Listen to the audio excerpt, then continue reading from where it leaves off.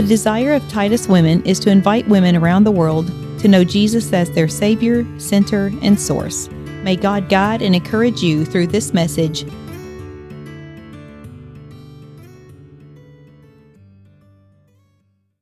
Well, it's been the most marvelous blessing of my life to be on this call these weeks. And as we close out tonight, as we think about our last study on living holiness in discipleship and what that means. And Cricket so sweetly, after she realized what was happening on Thursday, she offered to take the Bible study, which was a huge relief. At first I was like, okay. And then I realized, oh my word, I have so much studying to do. And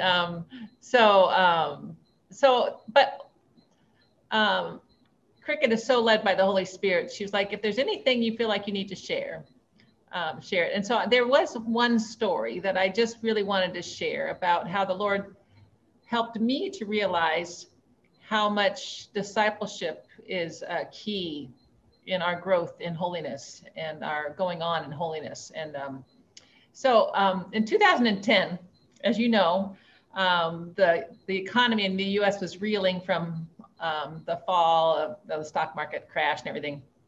So we were trying to get back to Brazil, but we hadn't raised our funds. And I was just fussing and complaining to the Lord, like I just knew the Lord could do it if he wanted to, you know. But it came to the date we're supposed to fly out on the 6th of June, and we had round trip tickets, and we weren't released to go. And I was like, Lord, I don't know what you're doing. And anyway, I was just not very happy. So, but the Lord was about to give me two precious gifts. And I don't know in your life, if there's things that keep coming up that the Lord has to kind of help you with, but that finally he does something that settles the question, settles it for once and for all. This is what he was about to do. He was about to settle for once and all, just my questioning timing. So I had no idea that in 2 weeks from that disappointment that we couldn't go back, that my father would be ushered into heaven so unexpectedly. He had Alzheimer's, he was healthy, but because we couldn't go back, we decided to go to Wilmore Camp meeting where my brother was preaching, and on Father's Day, he honored my father, and on Monday, my father fell, and he was in heaven within 6 hours. And I just can't thank Jesus enough for letting us be there, because there wouldn't have been time to come back from Brazil. Then, as things went on, we still were, we're raising funds and stuff. And so we finally were so close. We were about just about $1,000. We're like, oh, Jesus is going to do that, quick. And so my sister, who's also a missionary in Brazil, she was at home in the States. And she said, Grace, before you guys leave, there's not many people that are willing to stay with my 4 boys for the weekend. Would you stay with them?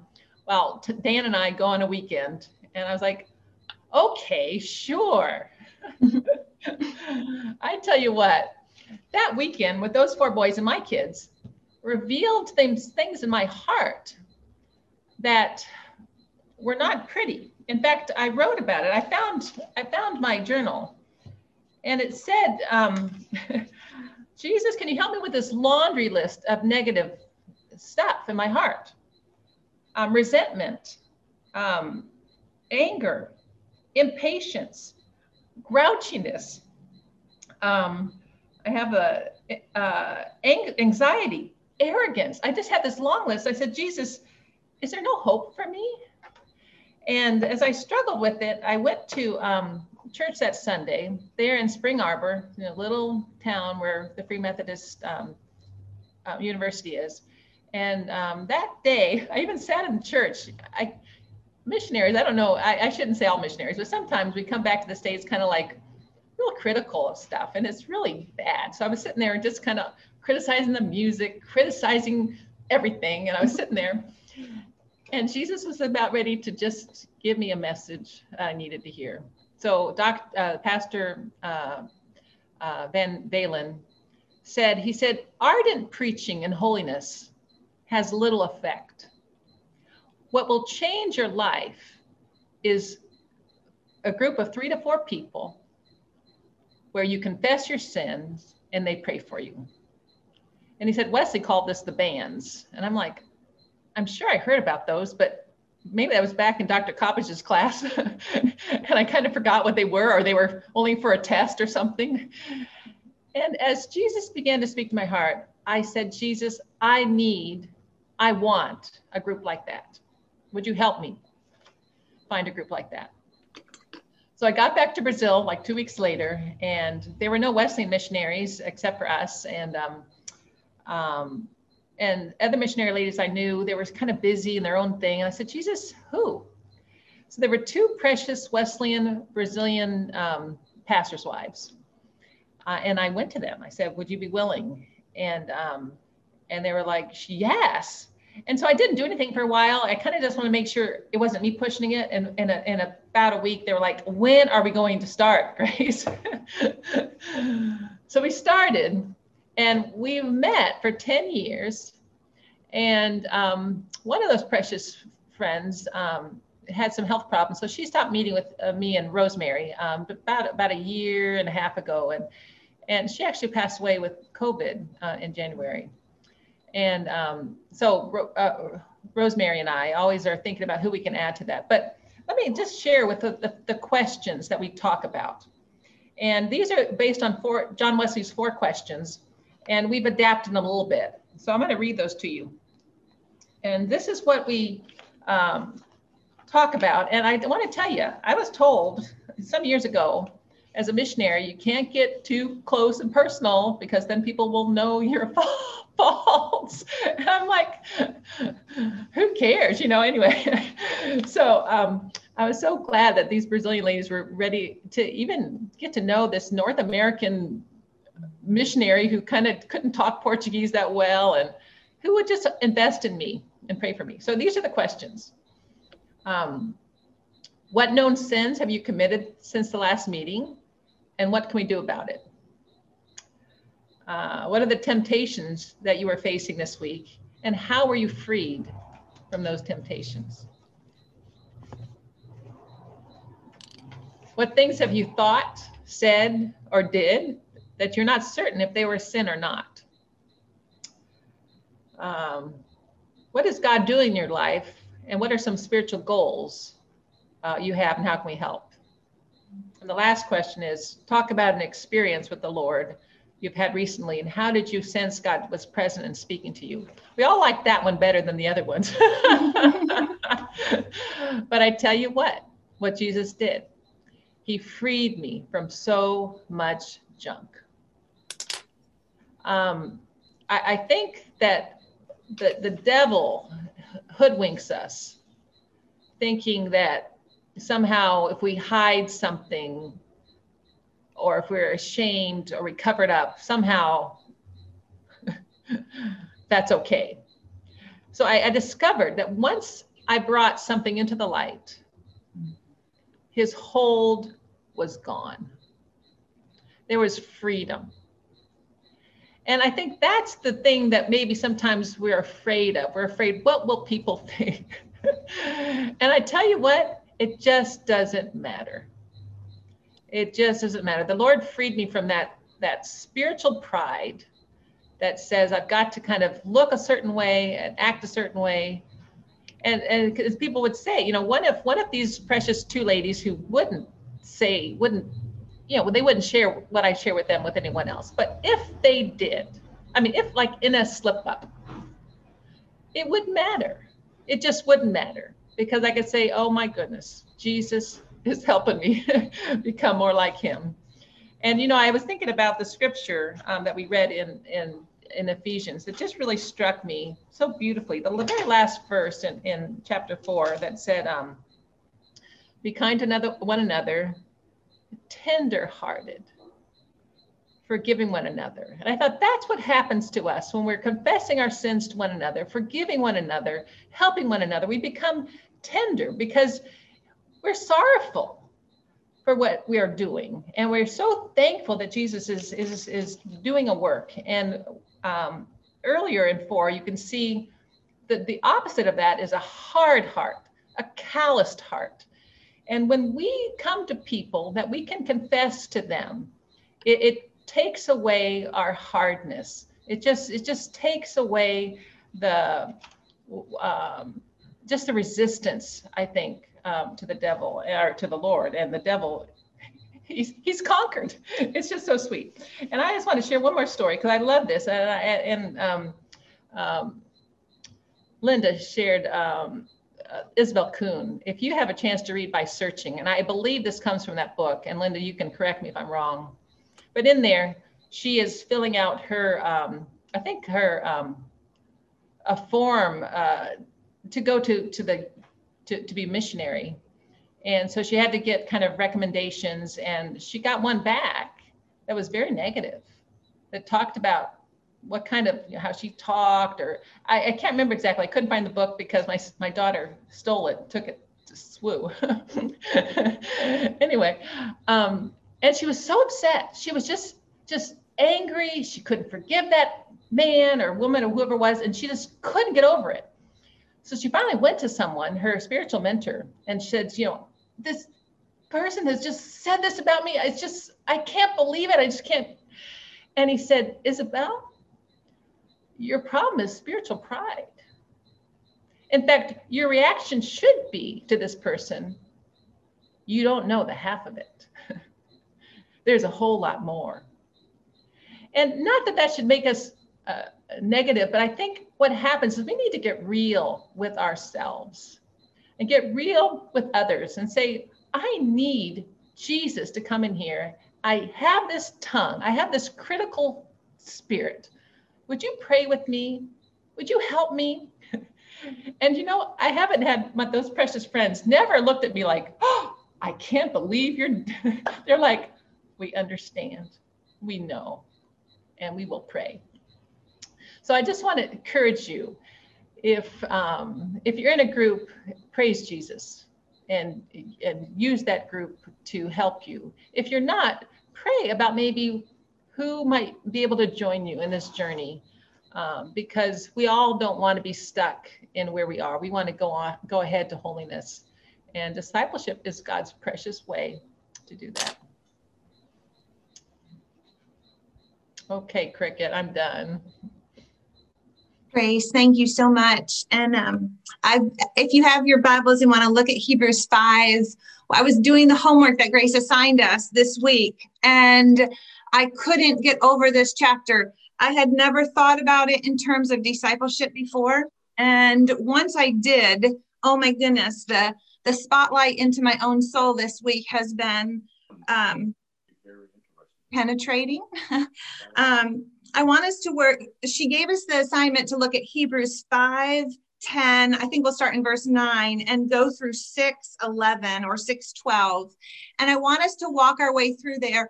And what it basically does is it talks about two kinds of life. And one of the things I love about this study is that we are learning what it means to live a spirit-filled life, right? Because it is when the Holy One indwells us that we begin to take on the character of him. And so holiness is not something that's given to us. It's not something, it is his living presence inside of us.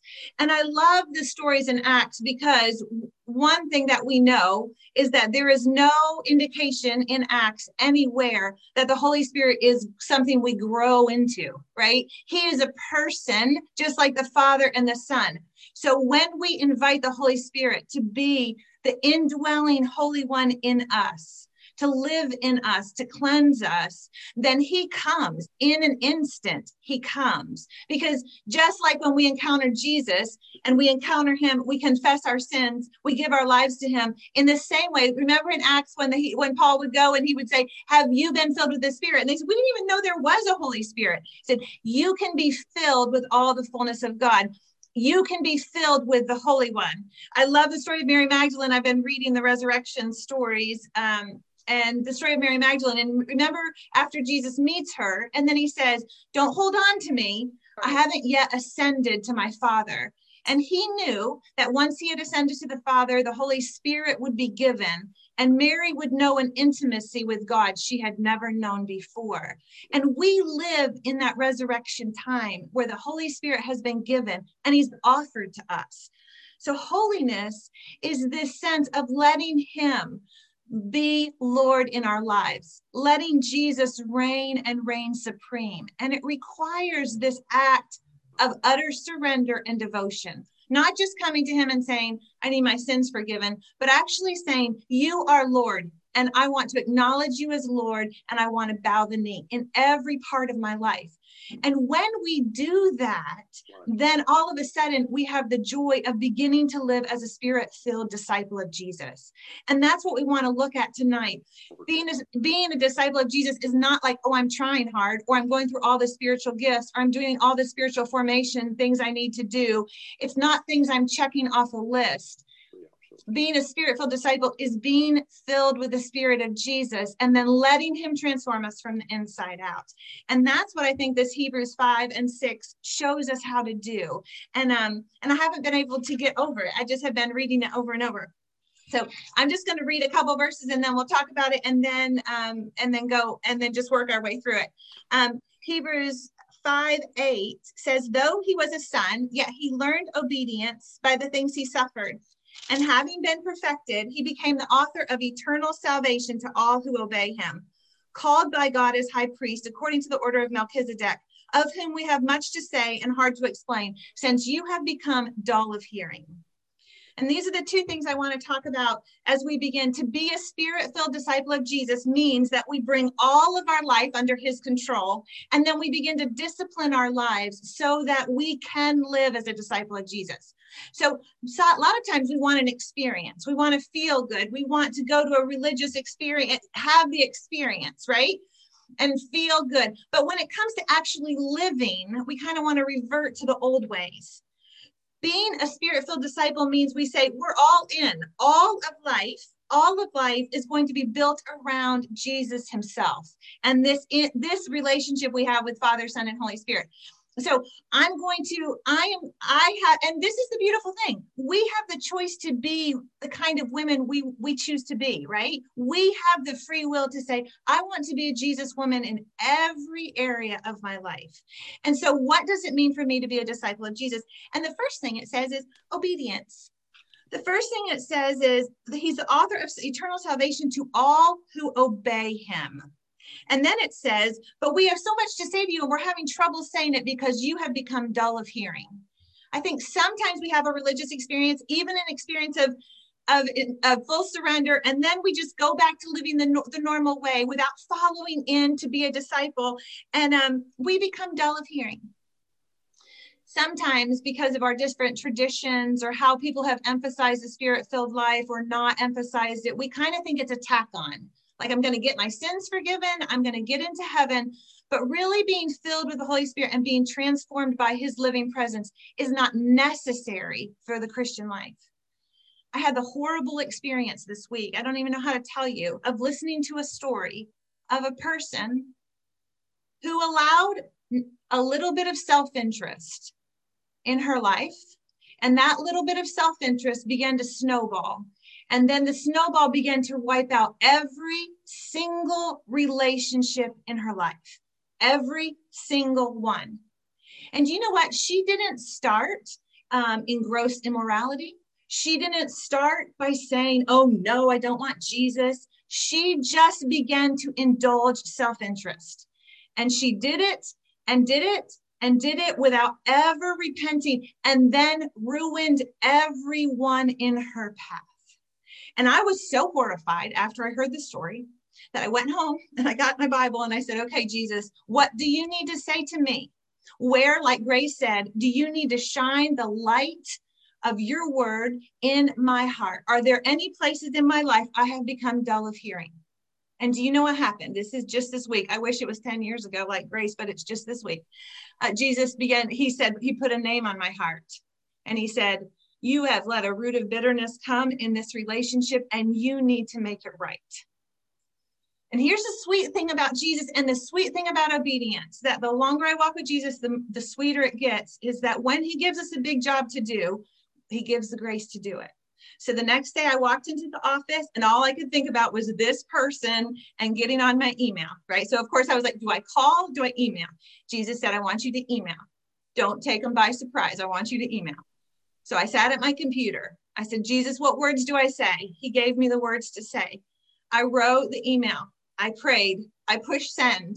You know how this goes, right? And then all of a sudden, there was this sense of, I obeyed. Whatever comes of it, that chain in my heart is gone. And here's the funny thing that happened. I'm sitting there instantaneously. This hadn't come to my mind before Jesus said, what about this person? And I said, well, I'm going to send an email to that person too. So there I sat and I said, I want to walk in the light, because being a spirit-filled woman means I let the light shine in every relationship, in every corner, in every area. And it means I'm willing to keep on doing it. The longer I walk with Jesus, the more hurts that life brings. I'm willing to say, it doesn't matter if I'm misunderstood. It doesn't matter if I'm imposed upon. It doesn't matter what people think of me. What matters is that I keep Jesus as the center. And there were 4 people that I either had to say, you know what, I'm sorry, or I had to say, the person who's been the center of this relationship is me, and that's not how it's supposed to be. It's supposed to be Jesus. And as he's begun to get, all of a sudden, there's been a sweetness with him, a sweetness that says, as you keep on obeying and walking in the light, then I'm going to keep showing you the next step and the next step.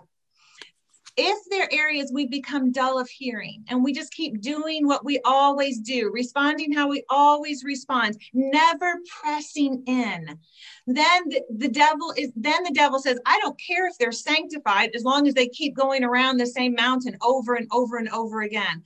The ones he's afraid of are the ones that are going to say, wait a minute, I don't want that.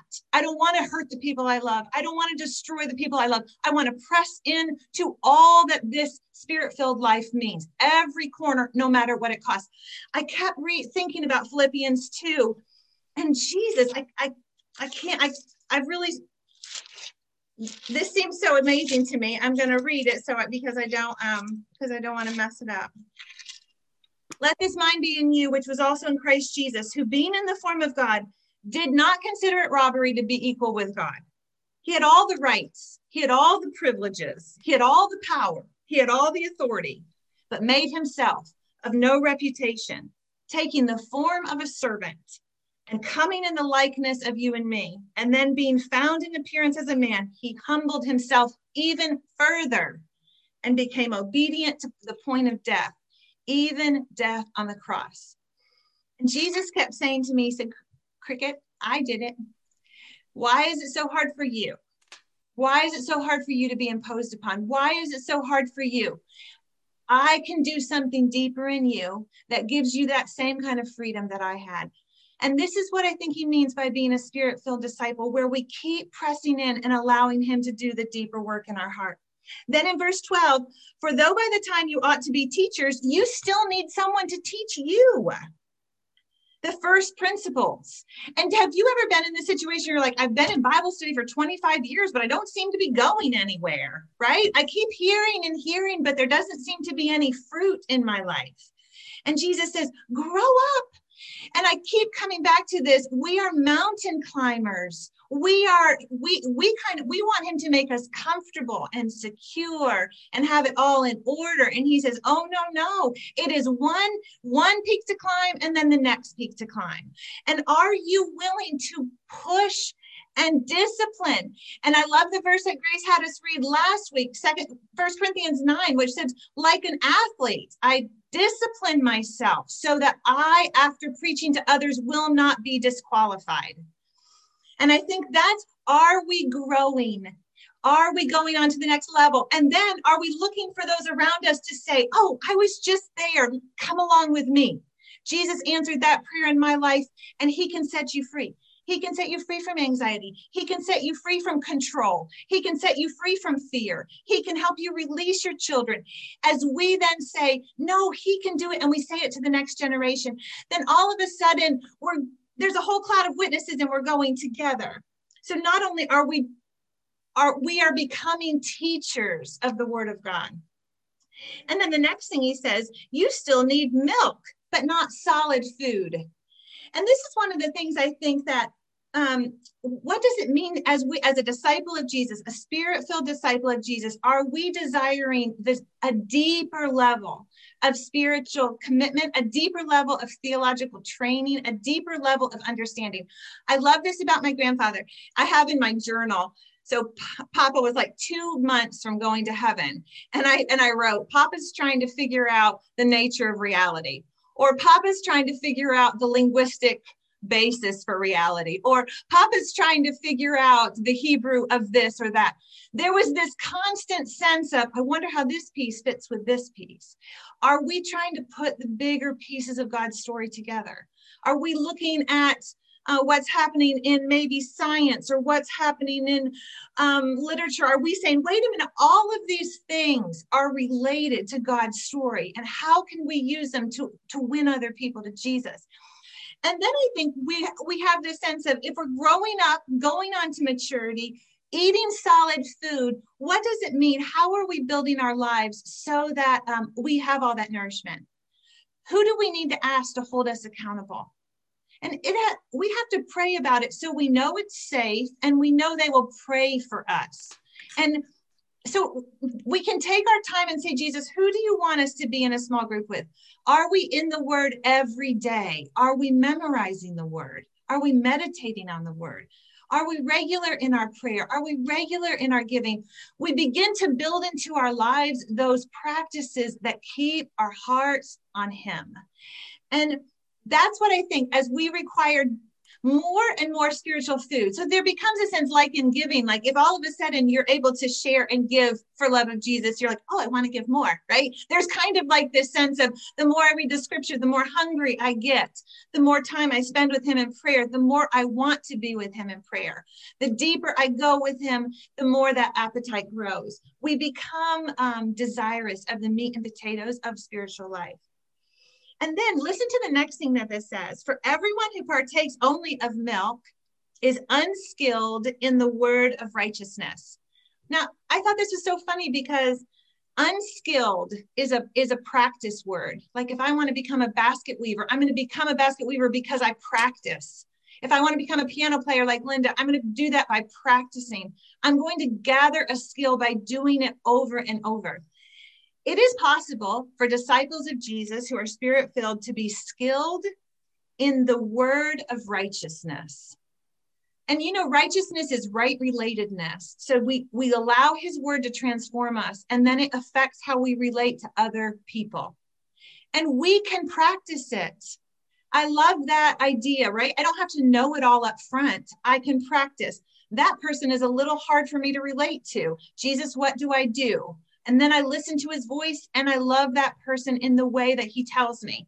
Then I meet somebody over here, and they're kind of like that one. I say, oh, I know what to do, because I just love this one in Jesus' name. So I know better. And we begin to build the skills of righteousness. Isn't that a sweet thing? And I love that, because there's a sense not of perfect performance. Girls get it right. There's a sense of growing, learning, becoming skilled at right relatedness. That's what I felt like he was helping me do this week. Then it says in verse 14, but solid food belongs to those who are of full age. That is, listen to this word. I never saw this verse before. That is, those who by reason of use have their senses exercised to discern both good and evil. Okay, I love this. Being a disciple of Jesus who's spirit-filled is a whole body experience, right? And it is possible by practicing, by being in his presence, by being filled with his Holy Spirit, that our senses, our eyes, our ears, our touch, our smell, our taste can be able to discern whether something is good or evil. And in this day and age, I think this is essential right? The more I live in his presence, the more I allow him to transform my body. I can walk into a room and say, wait a minute, something isn't right. I can be watching TV and all of a sudden Jesus says, turn it off. And sometimes this happened to me this fall. I was watching Hallmark and he said, turn it off. It doesn't have to be something that's horrific, but all of a sudden we just say, no, he says no. As we listen to the Spirit, our senses can become tools of his grace, right?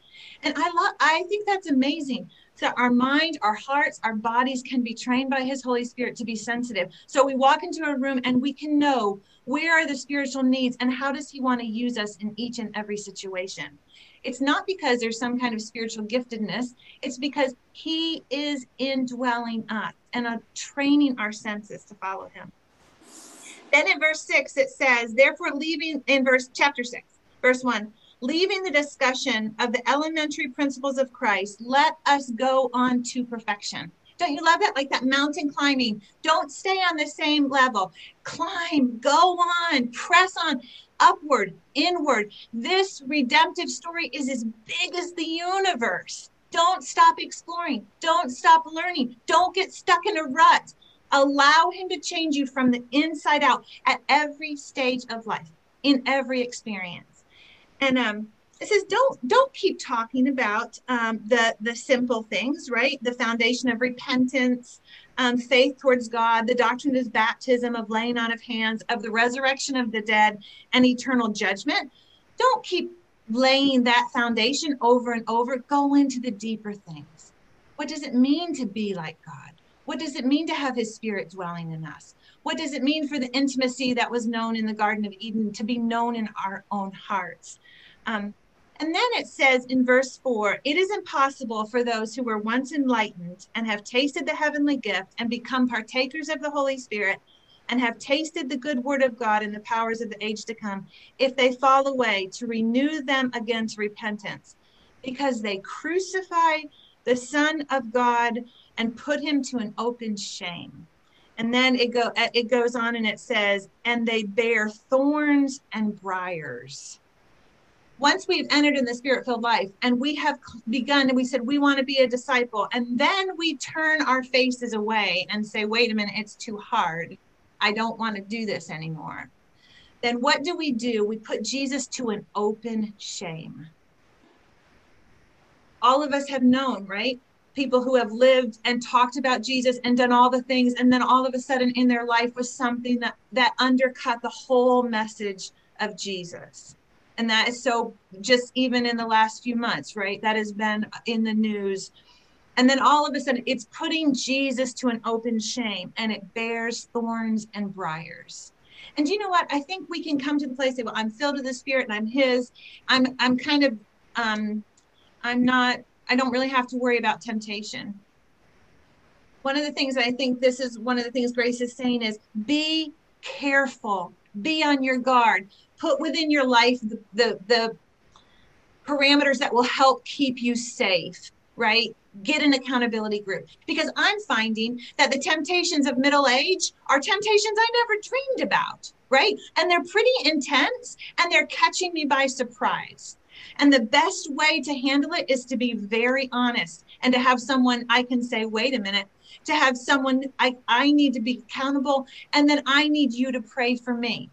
And I think if we think, like Grace said, if we think, oh, we're too embarrassed, or we should be way beyond that, or I think we need to be able to say, Jesus, you hold us faithful and you provide all the things that we need so our lives are protected. So we do not put Jesus to an open shame.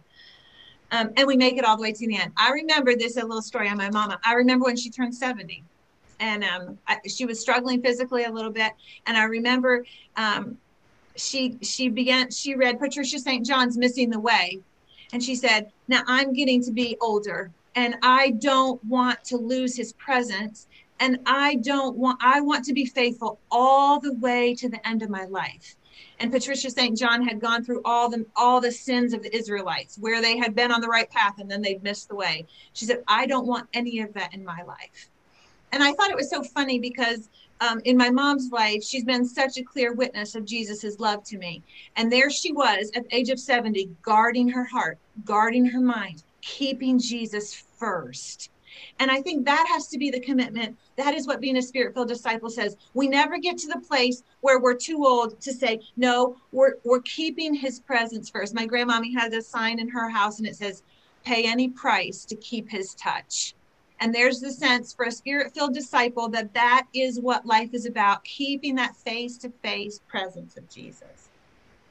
And then in verse 9, 6:9, it says, but beloved, we are confident of better things concerning you. We don't have to be afraid. God is able to keep us. Yes, things that accompany salvation, though we speak in this matter. For God is not unjust to forget your work and your labor of love, which you have shown towards his name, in that you have ministered to the saints and you do minister. I love this because he says the warning, be careful. And then he says, but God remembers. He remembers all your works of love, all your labor, and everything that you've done in his name. It's almost as if God is keeping a record. I saw that love gift. I saw that act of kindness. I saw that love gift you gave to your grandchild. I saw that loving thing that you did in the grocery store. Jesus is saying, I am keeping a record of all those things. I remember some of you may know Janice McCammon. She may be on tonight, but she has written beautiful poetry, and out of a life of caregiving and service has come this beautiful work of poetry. And one of my favorite poems that she's written is the story of the Good Samaritan. And remember the Good Samaritan, he picks up the wounded man and he takes him to the innkeeper, and they bind his wounds and pour oil on him. And then the Good Samaritan says to the innkeeper, here is money, spend this money on his care, and whatever else you spend, I will return and repay you. And she said, there are some, she said it in poetry and it was beautiful, but she said, there are some who have given out more than they've been given, who God has asked of them something very, very costly, but he will come again and he will make it all right. He will restore all that has been poured out. That is the witness of Miss Janice's life, and not only Miss Janice, but others on this call, where there's this sense of, I am living, and this is the next verse, and we desire that each of you should show the same diligence to the full assurance of hope until the end. That there's this diligence. I'm going to take care of the one he's given me to take care of all the way till the end. Even if the money runs out, I'm just going to keep on doing it, knowing that he will come again and he will make it all right and provide all that I have needed and cover all the expenses of this assignment. Don't you love that? Living in hope.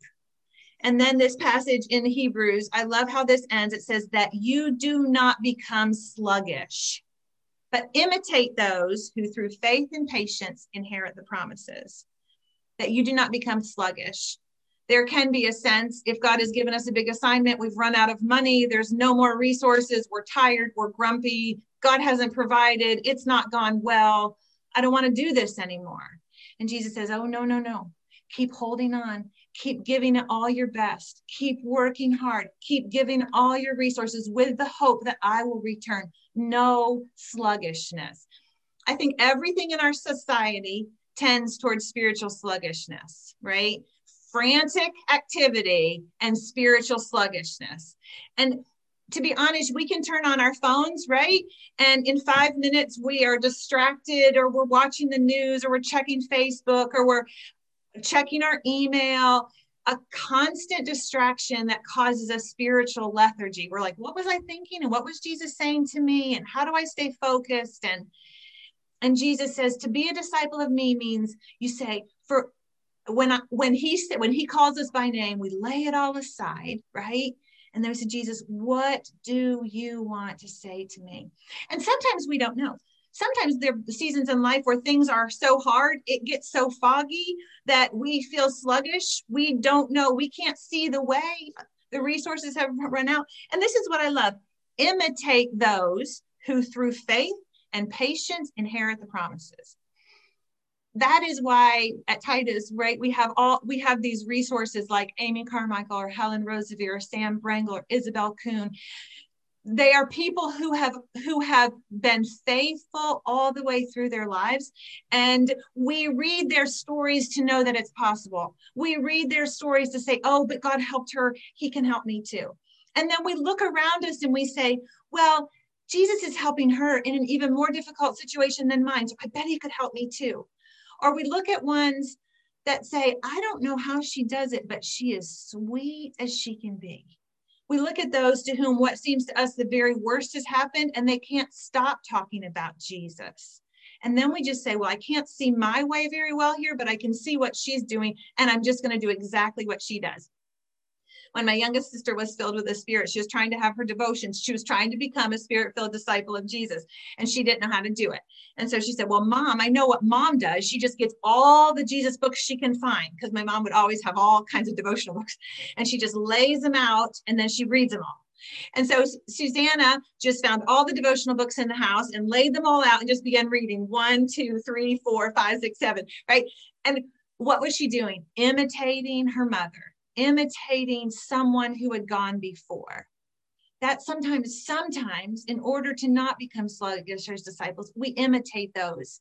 And sometimes those who are coming behind us imitate us. And that, I think that's what it means to be a disciple of Jesus, that there's this constant sense that we are in this together. We are not alone. And as we keep journeying deeper in, further up and deeper in, there comes a strengthening because we do it together. And we do it together with the women around us. We do it also with authors who have already gone into heaven.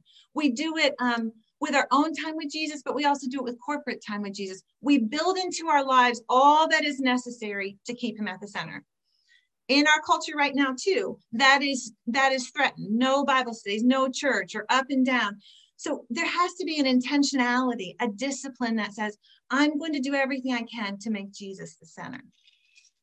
As we close tonight, I don't want to be too long, but as we close tonight, I want us to look at John 19.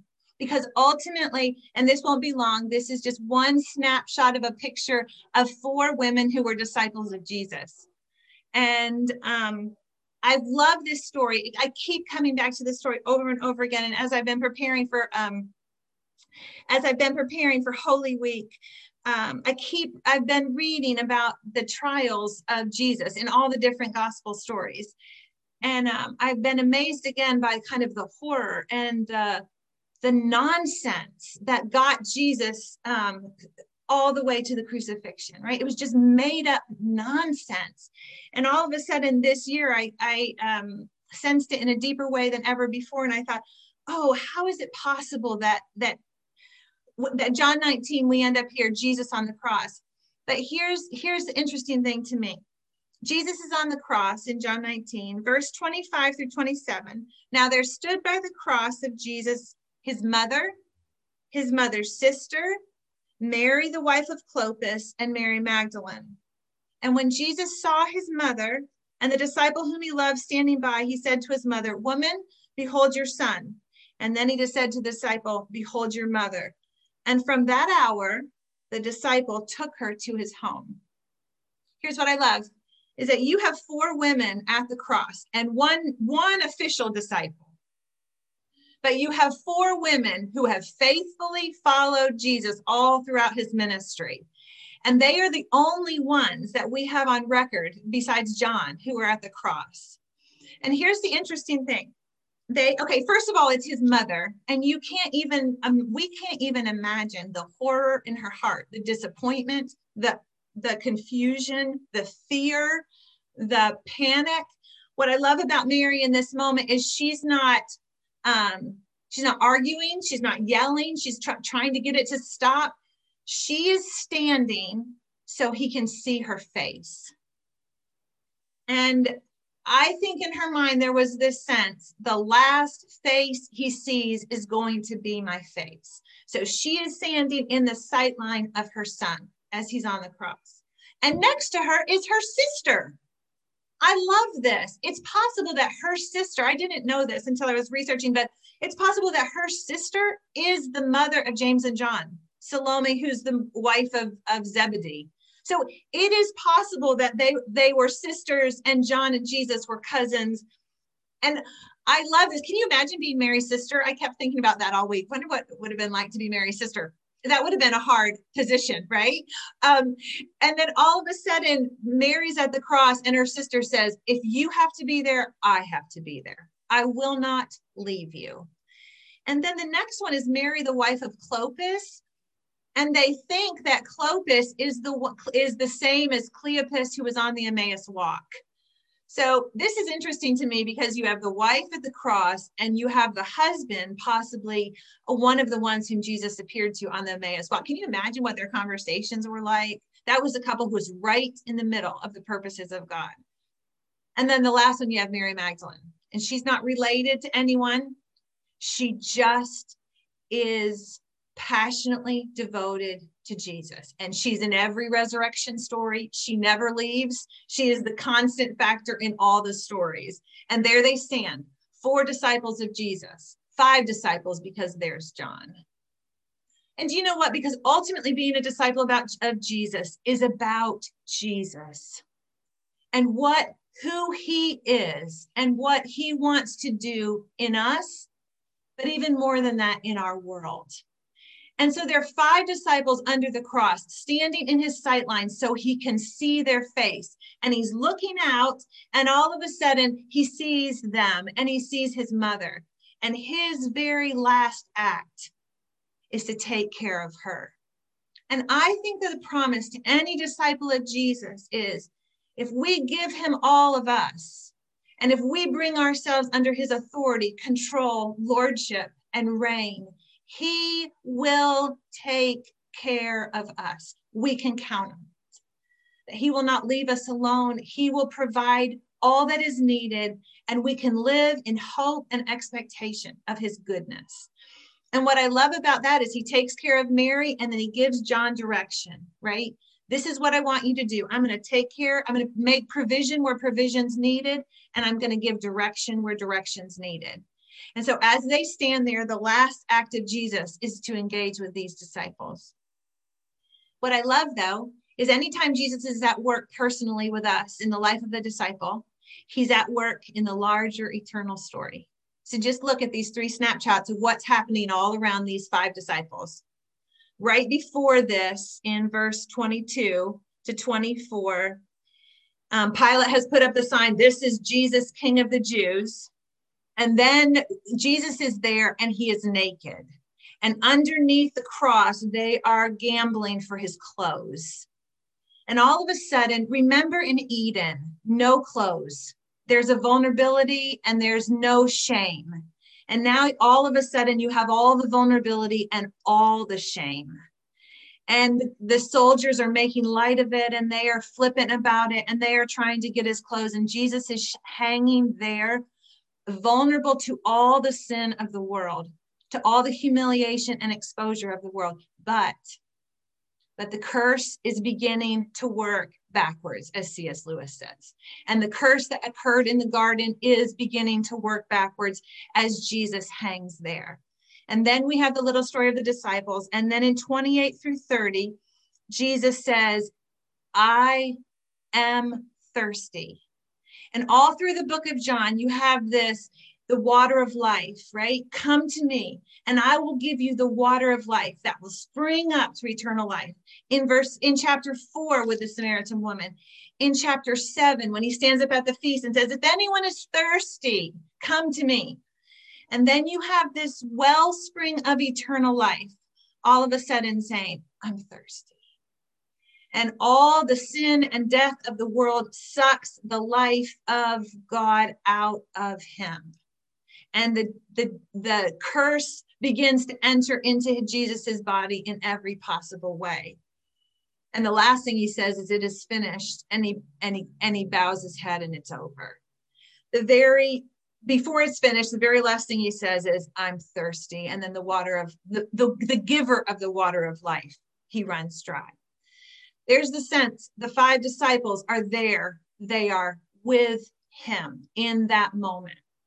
And then the last thing that happens as the disciples are standing there and they're with Jesus, it is the day of preparation, right? So it's Saturday or it's Friday, and it's on the eve of the Sabbath. So the next day is Sabbath, but it's not only Sabbath, it's the beginning of Passover. So for the whole next week, they're going to celebrate Passover. And of course, you know what Passover is. It's all the way back from Exodus, where the Passover angel comes. And if the blood of the lamb is on the doorpost, then he will pass over that house, right? So we have now Jesus here. And I've always thought of Jesus in terms of the Passover lamb. I was having a conversation with my son, not about this passage, but about Passover and the Egyptians. And he said to me, Mom, I'm a firstborn son. And if I had been in Egypt, I would have died. And it troubled me. The conversation troubled me. And I tried to think my way theologically and respond to my 21-year-old son. And how do I handle this? And how do I hear what his heart is saying? And then I came to this passage. And then it said that the Jews, because it was the day of Passover, they wanted to make sure the bodies were taken down so they didn't violate Passover. And this is what Jesus said to my heart. He said, Cricket, I'm not just the Passover lamb. I'm the firstborn son. The redemption of the world includes everyone. It included the Jewish people. It included the Egyptians. It was the firstborn son who hung on the cross.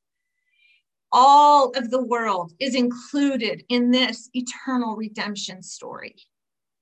And you know what? When I put those 3 things together, the vulnerability that he felt and the beginning of the curse working backwards from Eden, the drying up of the water of life so that the water of life could begin to flow again from his resurrection life. And then the Passover, the firstborn son, that this was for all the world. All of a sudden I thought, and then there were the disciples. They were with him in his moment of suffering. And I think that any spirit-filled disciple says, this is not about me. It's about Jesus. And it's about this eternal story. And he comes to us and he fills us with his Holy Spirit. And we find ourselves completed. We find ourselves filled with joy, peace, hope, expectation. But more than that, he says, I want to write you into this eternal story, which reverses the curse, which provides the forgiveness of sins, provides the water of life, and includes the entire world.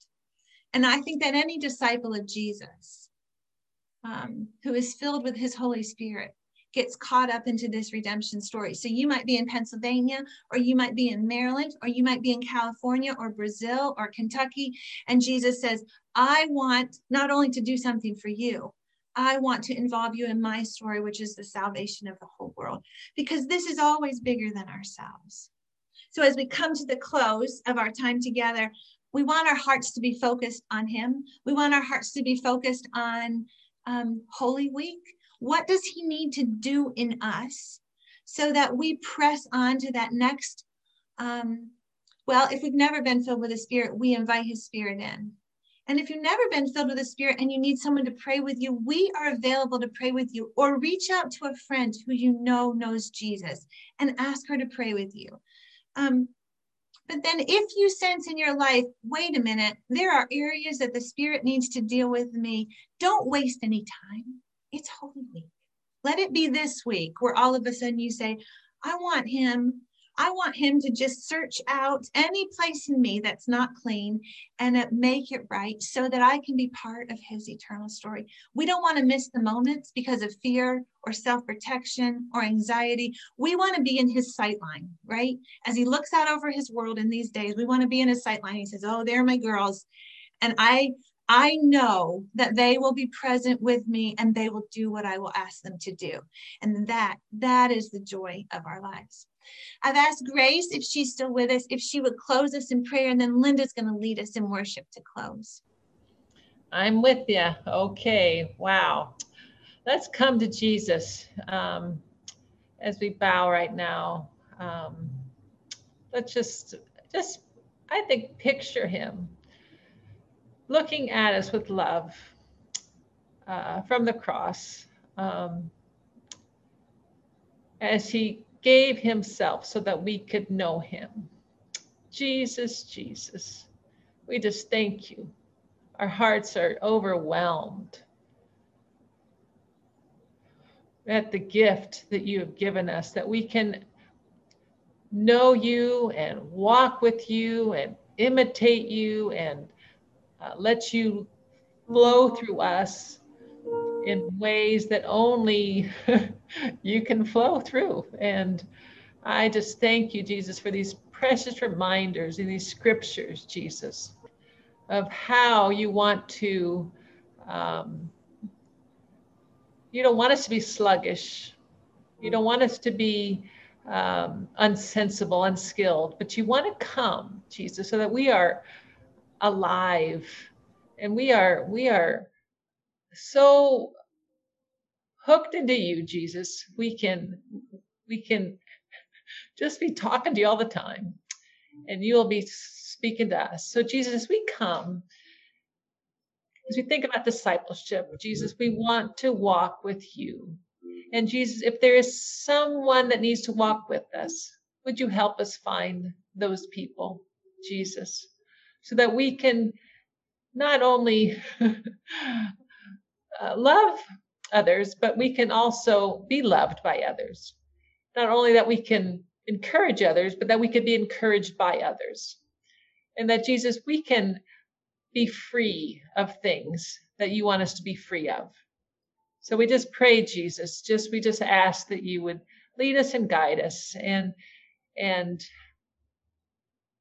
that we can live in holiness as we live in discipleship with you. And Jesus, I don't know. I think there's a lot of precious women on here who are so full of you and so walking with you that they maybe need, if you could bring to them younger women or other women that need someone to come alongside. Sometimes we don't know how to ask people. Sometimes we don't know who needs anything, but that which you would open up these ways, that whether through Zoom, we don't know how you would do it, phone calls, porch meetings, that you would just help us to be disciplers, Jesus, that we would be pouring into other people who so much need to know what it is to walk with you. And Jesus, we love you. We just can't wait to see what you're going to do. And we just thank you for your love. Amen.